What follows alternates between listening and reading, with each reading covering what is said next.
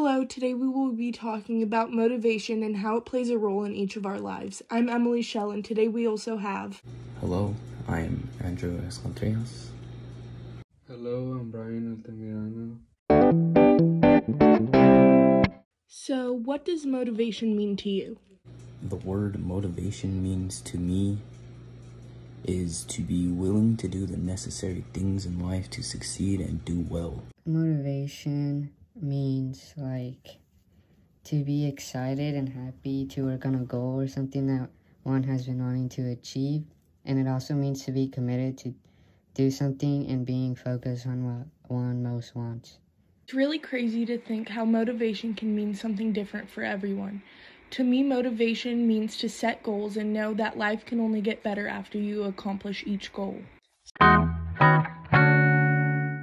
So, can you guys tell me how motivation is displayed in your life?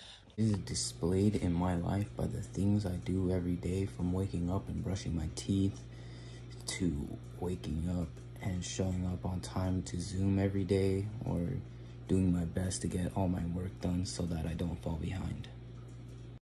What motivation is displayed in my life is by improving each day and being motivated to get better grades, or working on something I want to complete, and that would be working out more and every day, and then being more committed to something that I really want.